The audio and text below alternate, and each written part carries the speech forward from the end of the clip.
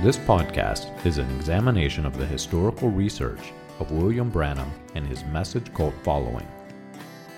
William Branham was a minister in the gambling town of Jeffersonville, Indiana, just across the river from Louisville, Kentucky, as early as 1933. He came in contact with the Reverend Roy E. Davis, an official spokesperson for the 1915 Ku Klux Klan and later Imperial Grand Dragon of the Ku Klux Klan. Davis introduced Branham to the Pentecostal faith and the art of faith healing, which would later be introduced into Branham's stage persona as he took his place among the evangelists in the post-World War II healing revival. Branham is credited by some as being a catalyst for the Latter Rain movement and Jim Jones of People's Temple. This podcast is not sympathetic to the views of the Ku Klux Klan that William Branham held, but it is disturbing and warrants research. This podcast is an examination of that research.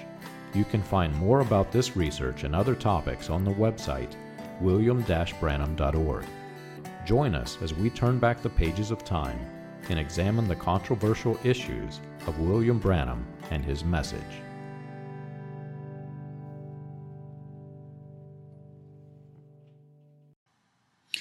William Branham taught that each covenant that God gave was still in effect.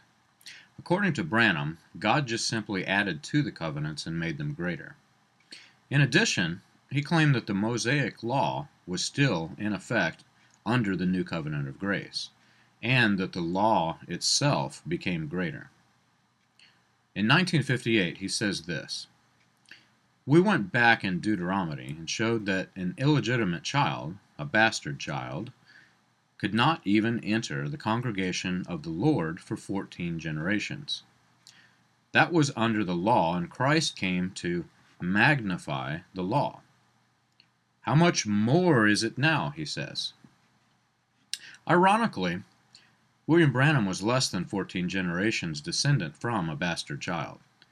According to genealogy records, Nancy Branham bore Lewis Riley Branham out of wedlock. That would be Branham's great-grandfather, I believe. But we don't want to discuss this particular law. We want to instead discuss the entire idea of law versus grace. Are we still under the law? In 1962, William Branham preached a sermon entitled "The Restoration of the Bride Tree," in which he mentions the word law almost 70 times. In the sermon, he mentions several things that he claims to be worldly, yet they're not really in the Mosaic Law. These things, he says, were to restore the bride by knowing what was worldly. Some of these things that he mentions include smoking, drinking, gambling, bunco parties, soup suppers, and dancing. Now, didn't David dance? Having studied both William Branham's sermons and the Mosaic Law, I truly believe that William Branham had never read the book of Deuteronomy or Leviticus. Because the Old Covenant, basically, it consisted of two parts. There was a blessing and there was a curse. It was a covenant. It was a contract. There were around 300 blessings if the children of Israel kept the law. But they would fall under the curse of the law if they did not keep it. There were around 300 curses that were listed as punishment. And this Old Covenant was truly a two-part contract. God promised blessings if the children of Israel held up their part, if they kept the law. When Christ came, he magnified the law. He basically brought the law under a microscope so that all would see how sinful they were. Then he fulfilled the part that the children of Israel could not keep. Christ came to fulfill the law. Christ fulfilled the part of the Old Covenant that the children of Israel could not keep. The Mosaic Law, which Branham claimed to still be in effect, as we showed above, contained many laws that Branham himself did not keep. Some of these include disobedient children should be stoned. Don't let cattle graze with other kinds of cattle. Don't have a variety of crops in the same field.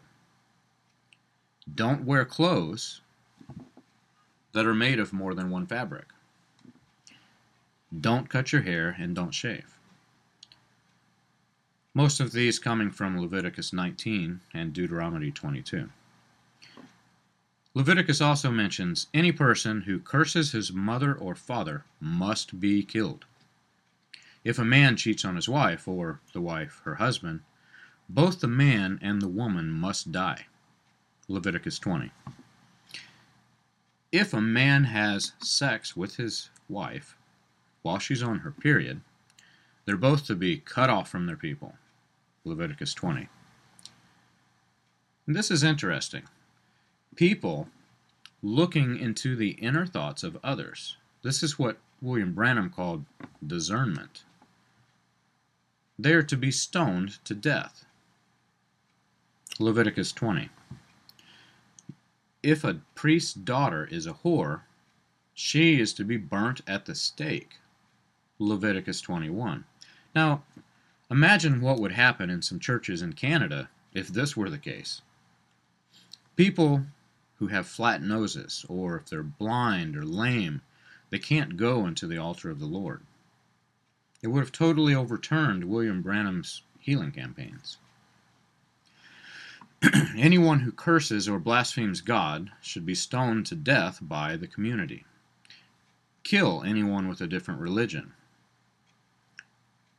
If you find a city that worships a different god, destroy the city. Kill everyone in it, even the animals. Deuteronomy 13. Now, concerning the Old Covenant, Branham says this in a 1955 sermon, which he calls Dr. Moses. Branham speaking. He says, "And if he did that under the Old Covenant, how much greater is the New Covenant today?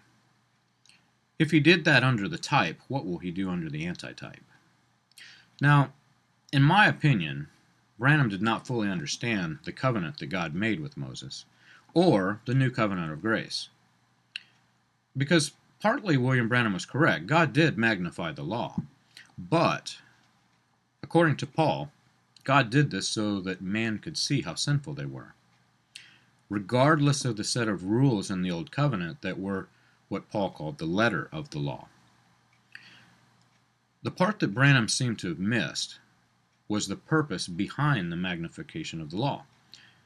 An example is in 1962. He says this, Branham speaking, "He said in the Old Atonement, how much better? He said, thou shalt not kill. He had to kill the act. But whosoever is angry with his brother without a cause has killed already." This was Branham's idea of magnifying the law to make the law more powerful, more controlling over the people. He continues, "The old covenant said, thou shalt not commit adultery. But this one said, whosoever looketh after a woman to lust hath committed adultery already in their heart." See, it's greater. So healing was lifted up from the old to the new. Now, William Branham is mentioning this, and he mentions healing because he was trying to apply the spiritual blessings that God was going to give the people in the Old Covenant. He was trying to apply this to his own ministry. But if you go back and you read what these statements are in context in the New Testament, it is clearly Christ showing them that they were already, the Jews were already so far beyond understanding the reason for the law. Christ came to magnify the law to show them of their sin. Now, William Branham claimed to have preached the same message that Paul preached. So, in order to find out if he really did, we have to examine the Old Covenant and Mosaic Law and Paul's statements regarding it. So let's examine Hebrews 8. Now, Paul speaking in Hebrews 8. Now, the point in which we are saying is this. We have such a high priest, one who is seated at the right hand of the throne of the majesty in heaven, a minister in the holy places in the true tent that the Lord has set up, not man. Notice that Paul says, not man. He did not say that he was the messenger for the age, as William Branham taught. Paul said our new minister was the Lord. Let's continue. Paul says, "For every high priest is anointed to offer gifts and sacrifices. Thus, it is necessary for this high priest to have something to offer. Now, if he were on earth, he would not be a priest at all, since there are priests who offer gifts according to the law. They serve a copy and a shadow of the heavenly things. For when Moses was about to erect the tent, he was instructed by God, saying, 'See that you make everything according to the pattern that was shown to you on the mountain.' But as it is, Christ obtained a ministry that was much more excellent than the old covenant. He mediates better because it is enacted on better promises." Then Paul says, "For if that first covenant had been faultless, there would have been no need, no occasion for a second." Now I want to pause here. Paul basically just called the old covenant faulty. Within the old covenant was the law. According to Paul, there would have been no need for a new covenant if the first covenant were sound. And let's compare this with Branham's statements in a sermon called Jehovah Jireh. Branham says, "God hasn't taken his covenant away from you." Really? "But your blessing is gone because you've got worldly. You went out into the world and you began to flirt with the world. Then you're coming out of the promise. But the covenant still holds. The only thing you have to do is come back." He places it on you. See, according to William Branham, the people were faulty, not the covenant. And the covenant was still in effect, according to Branham. The law was still in effect. Let's continue what Paul says. Paul says, "For he finds fault with them when he says, 'Behold, the days are coming, declares the Lord, when I will establish a new covenant with the house of Israel and with the house of Judah, not like the covenant that I made with their fathers on the day when I took them by the hand to bring them out of Egypt. For they did not continue in my covenant, and so I showed no concern for them, declares the Lord. For this is the covenant that I will make with the house of Israel after those days, declares the Lord. I will put my law into their minds, and I will write them in their hearts. I will be their God, and they shall be my people. And they shall not teach each one to his neighbor and each one to his brother, saying, Know the Lord. For they will all know me, from the least to the greatest. For I will be merciful to their iniquities, and I will remember their sins no more." So, let's ask ourselves, is the old covenant still in effect, as Branham claimed? Was Paul wrong? And why does Branham pick and choose which of the old covenant laws that he wishes to keep? Did William Branham stone his children when they disobeyed? Let's see how Paul ends this subject. Paul says, in speaking of a new covenant, he makes the first one obsolete. Let me reread this. Paul says, in speaking of a new covenant, he makes the first one obsolete.